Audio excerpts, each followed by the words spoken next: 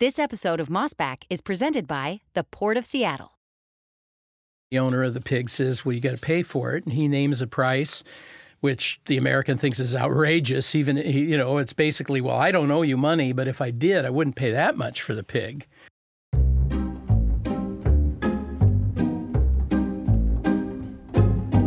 Hey everybody, welcome to Mossback, the official podcast of the Mossbacks Northwest video series from KCTS9 and Crosscut. I'm Sarah Bernard. And I'm Knut Berger. And today we're looking back at the Pig War, or the time the U.S. almost went to war with Britain over a dead pig on San Juan Island.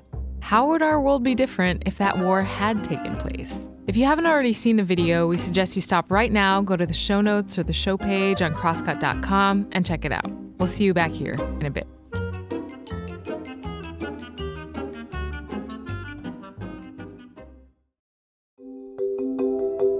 The San Juan Islands in Washington are a wooded paradise in the Salish Sea, popular with tourists, boaters, summerfolk, and orcapods. But the peaceful beauty of these islands was once broken when two nations loudly rattled their sabers. Over what, you ask? An argument over a dead pig.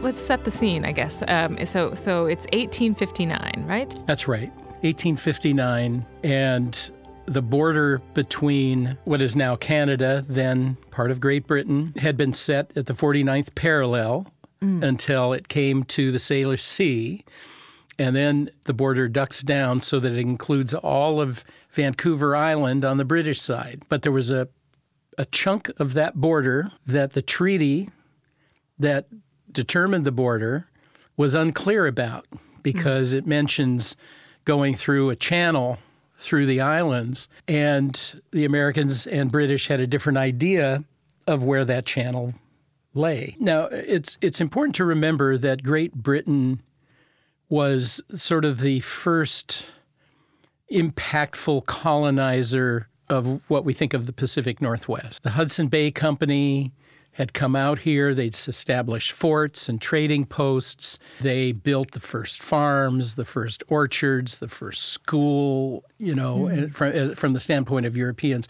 Right. There were many powers that were interested in the Northwest. The Russians up in Alaska, they went down as far as Northern California, but they didn't settle. The Spanish did a lot of the early exploration, but they didn't settle either. And then you have the Americans, and the Americans tend to come in swarms. So, you send Lewis and Clark out to check things out. We have a few of our American fur traders out there.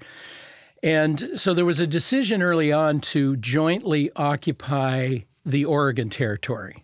And this is essentially Washington, Oregon, Idaho, parts of a few other places.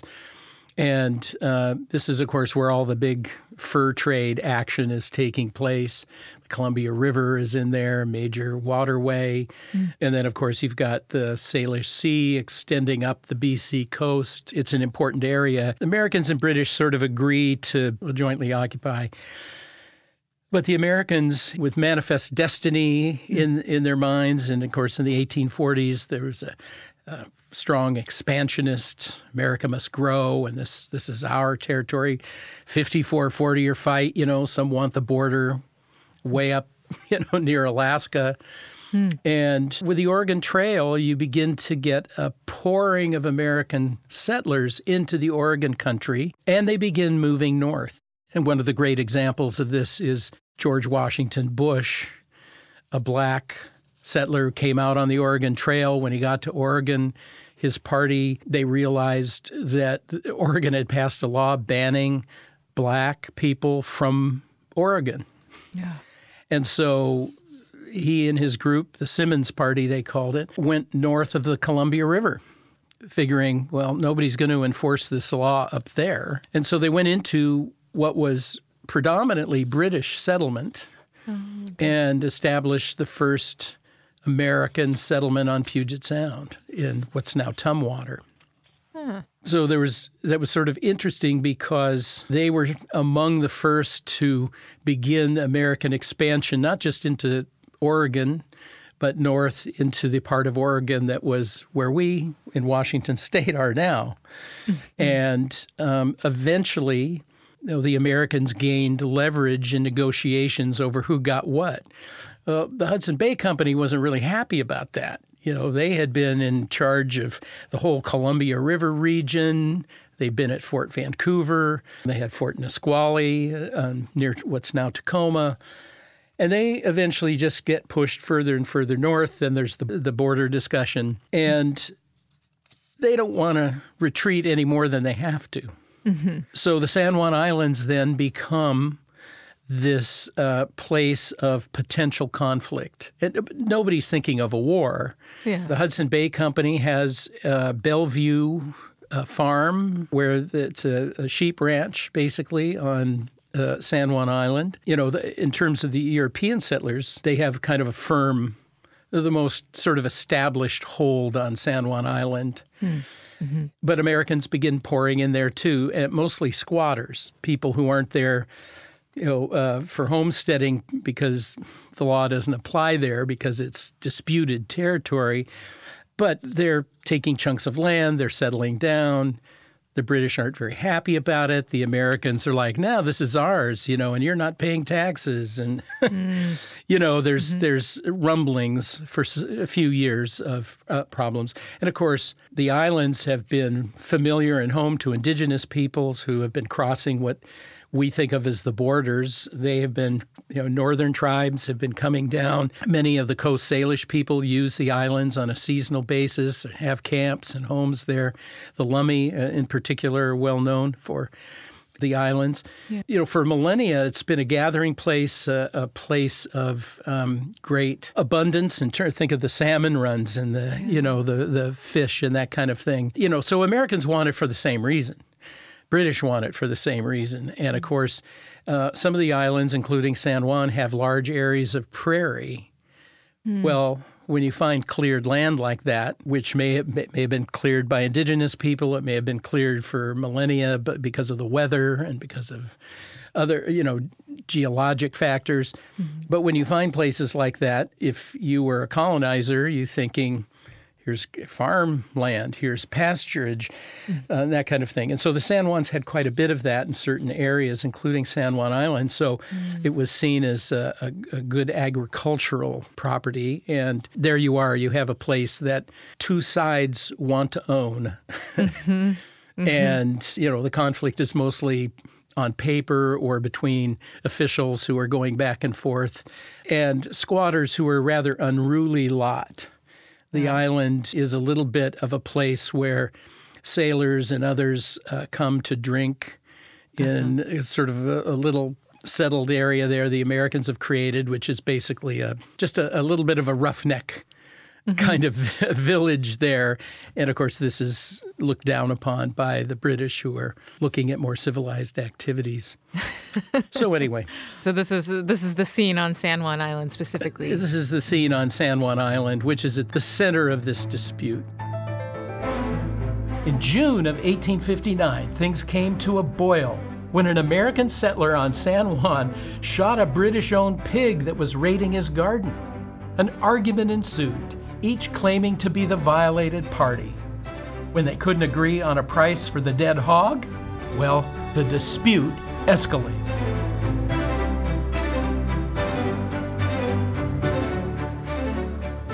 And so the British on San Juan Island specifically, they have farms with some sheep and pigs? Yes, the Hudson Bay Company has a farm there, and they have barn animals, and there's a pig, a Berkshire boar that they have brought, and this boar keeps getting out of its whatever enclosure it's supposed to be in, and it's coming over to an American squatter, settler, and eating his garden. It's, rooting in his garden. And there's a back and forth and keep your pig out of my garden. And it's like, well, why don't you put up a fence? Or, there's some neighborly disagreement. But eventually the American settler gets upset and says, I'm going to shoot the pig if he comes over here again. And the pig comes over and he shoots the pig. Well, the British are very upset about this dead pig and demand compensation. The owner of the pig says, well, you got to pay for it. And he names a price, which the American thinks is outrageous. Even, it's basically, well, I don't owe you money, but if I did, I wouldn't pay that much for the pig. Mm-hmm. And this argument ensues. And, of course, it then comes down to, well, who has authority over this area? Right. And the Americans are feeling very threatened. The British have a huge presence. I mean, Vancouver Island is a colony, a crown colony itself. The man in charge, Sir James Douglas, is a fascinating character. He rules the colony and the Hudson Bay Company, extremely powerful, influential. The British Navy has ships, big ships nearby that have a port near Victoria. They have a lot of clout, military clout, law enforcement clout. San Juan Island is a lot closer to the seat of British authority than it is to the seat of American authority, which is rather dispersed and, could be as far away as certainly as Steilacoom or even San Francisco. And so a hot-headed captain stationed in Bellingham is told to get over to San Juan Island and calm this thing down or check it out. And that is George Pickett, later famous as the Confederate leader in the Battle of Gettysburg, of Pickett's Charge by name, and he's, West Point trained, known as kind of, a hothead and a saber rattler. Well, he goes into San Juan Island determined to fight the British if they come and try to arrest anyone or if they try to assert their authority. He goes in with artillery, which he sets up, camp.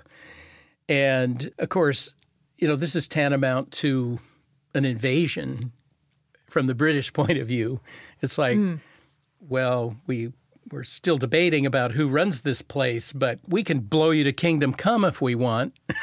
Right. And you're coming in with your artillery. And so the British then send in warships, and these are big warships too. I mean, maybe with 30-pounder cannons. I mean, they come in and basically let Pickett know that, they're sitting out in the bay and he has deployed his troops in a very vulnerable way. And they're basically like, we could blow you up now. And, Pickett is, well, don't you dare. And then he moves his troops to a position that has much better sort of viewpoint on a hill.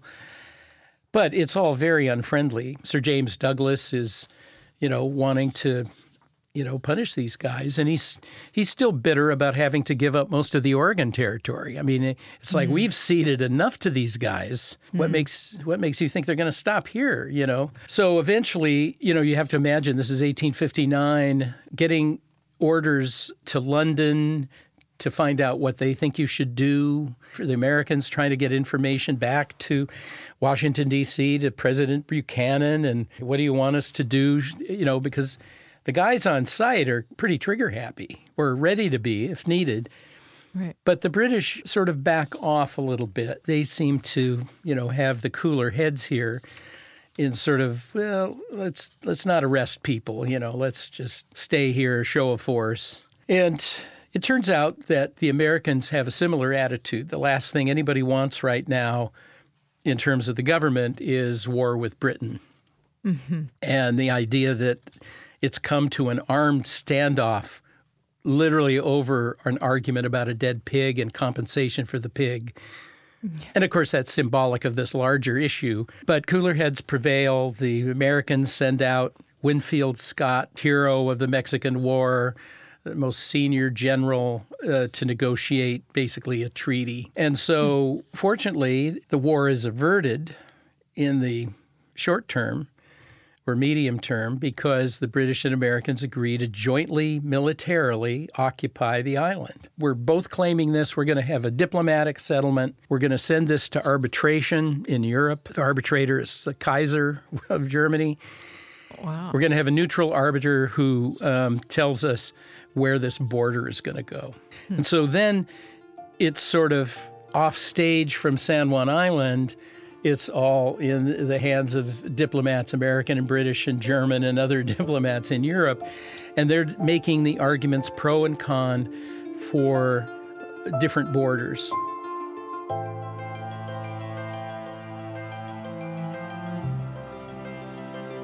We'll be right back.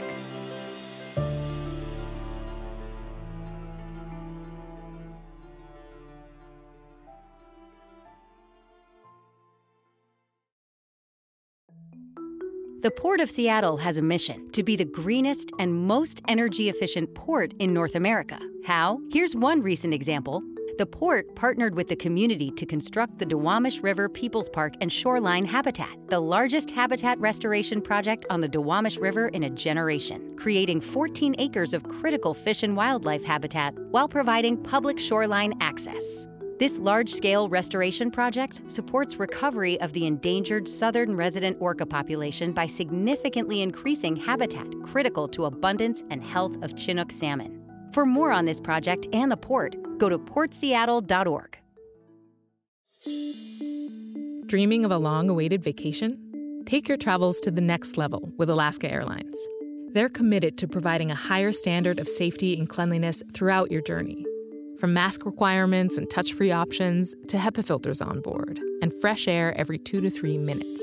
Plus, their award-winning loyalty program, Mileage Plan, makes it easy to earn and redeem miles wherever you go, including destinations worldwide, thanks to their One World Alliance membership. If you're ready to land a low fare, next-level care, and the best experience in the air, book now at alaskaair.com.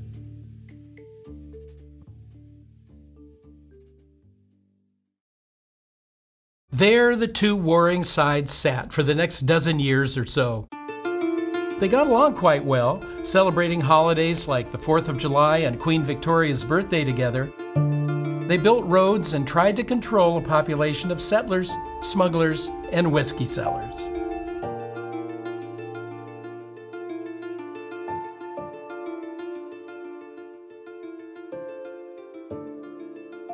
San Juan Island is occupied by these two military camps for a dozen years? Yeah, basically until the early 1870s when the dispute is finally resolved. And it's fascinating because you can go visit those camps. The two camps are part of the National Park Service.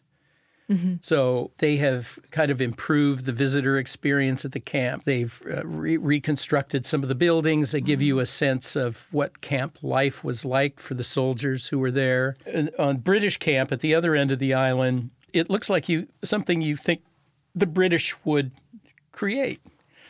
There's white picket fences, there's gardens, the kind of, formal gardens, not just growing food gardens, but formal gardens. Yeah. There was, the officers' residence. There's a blockhouse, which is there. You can see barrack-like buildings. It's on this kind of quiet bay where it was deep enough for ships to come in and resupply the camp. It's not in a place that looks like, they're ready for war.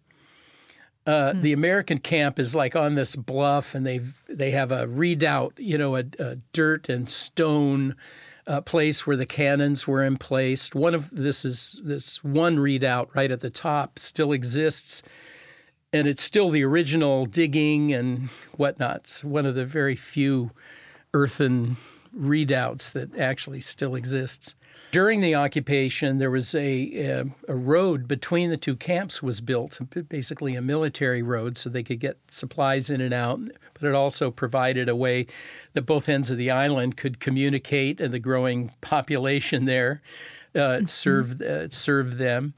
And the soldiers were very peaceful to one another. They would celebrate holidays, Queen Victoria's birthday, or they would celebrate the 4th of July together with picnics. And so the soldiers and the Royal Marines got along famously, and it was pretty peaceful, which is interesting given the fact that, much of the occupation occurred in the beginning years during America was having a civil war. Right. Pickett, of course, resigned his commission and, went to join the Confederate Army. And there were other officers here that fought for the Union side and left. And so, neither country really wanted to go to war during that kind of upheaval. In diplomatic terms, it would have been, very awkward. I suppose from the British side, you could sort of say, well, the Americans are tearing each other apart. We'll just, we'll just kind of watch, see what happens. So that's interesting. So it's called the Pig War, but in fact, it's actually a story of a war averted. Right. It's the Pig Non-War. It's actually, an example of how not to go to war. There are a lot of different theories that even people in the aftermath of the Civil War about why the American officers like Pickett were really kind of pushing to go to war. Mm-hmm. And there were some conspiracy theories about that. One was that Pickett wanted America and Britain to go to war, so there's two versions of the theory. One is that so the South wouldn't secede because we'd be distracted. One was so that the South could secede and America would be not in a position to prevent it because they'd be at war with Britain. Yeah. That's just one of the theories. There's another thing. Apparently, I was told by a historian who's researched this that Sir James Douglas at least pondered the thought that during the Civil War, Britain just might move back south and reoccupy some of that beautiful land in Puget Sound down to the Columbia River that they had given up. Was this an opportunity? Yeah. Was the Civil War an opportunity to get some of that land back? So these were things that sort of came up. Pickett was a very controversial character. He was, adored by some and loathed by others. And and he, I think he and his superior officer, General Harney, were, I think, suspected of being unhappy when expansion wasn't happening and unhappy when fighting wasn't happening. But I think both of them, in terms of how the American government viewed them, I think there was some sense that they had gone too far to have pushed it to the point where not only the big military guns, but the big diplomatic guns had to come in and try to solve a problem that shouldn't have ever gotten that big. The entire ruckus was settled in 1872 when the final arbitrator, Kaiser Wilhelm I of Germany, decided the American border claim was the right one. Despite an American win, the spirit of mutual respect lives on. The National Park Service is in charge of 2 historic pig war sites located at either end of the island. Every day, the American and British flags are still raised over the respective old military camps where the war they were sent to fight was so wisely avoided.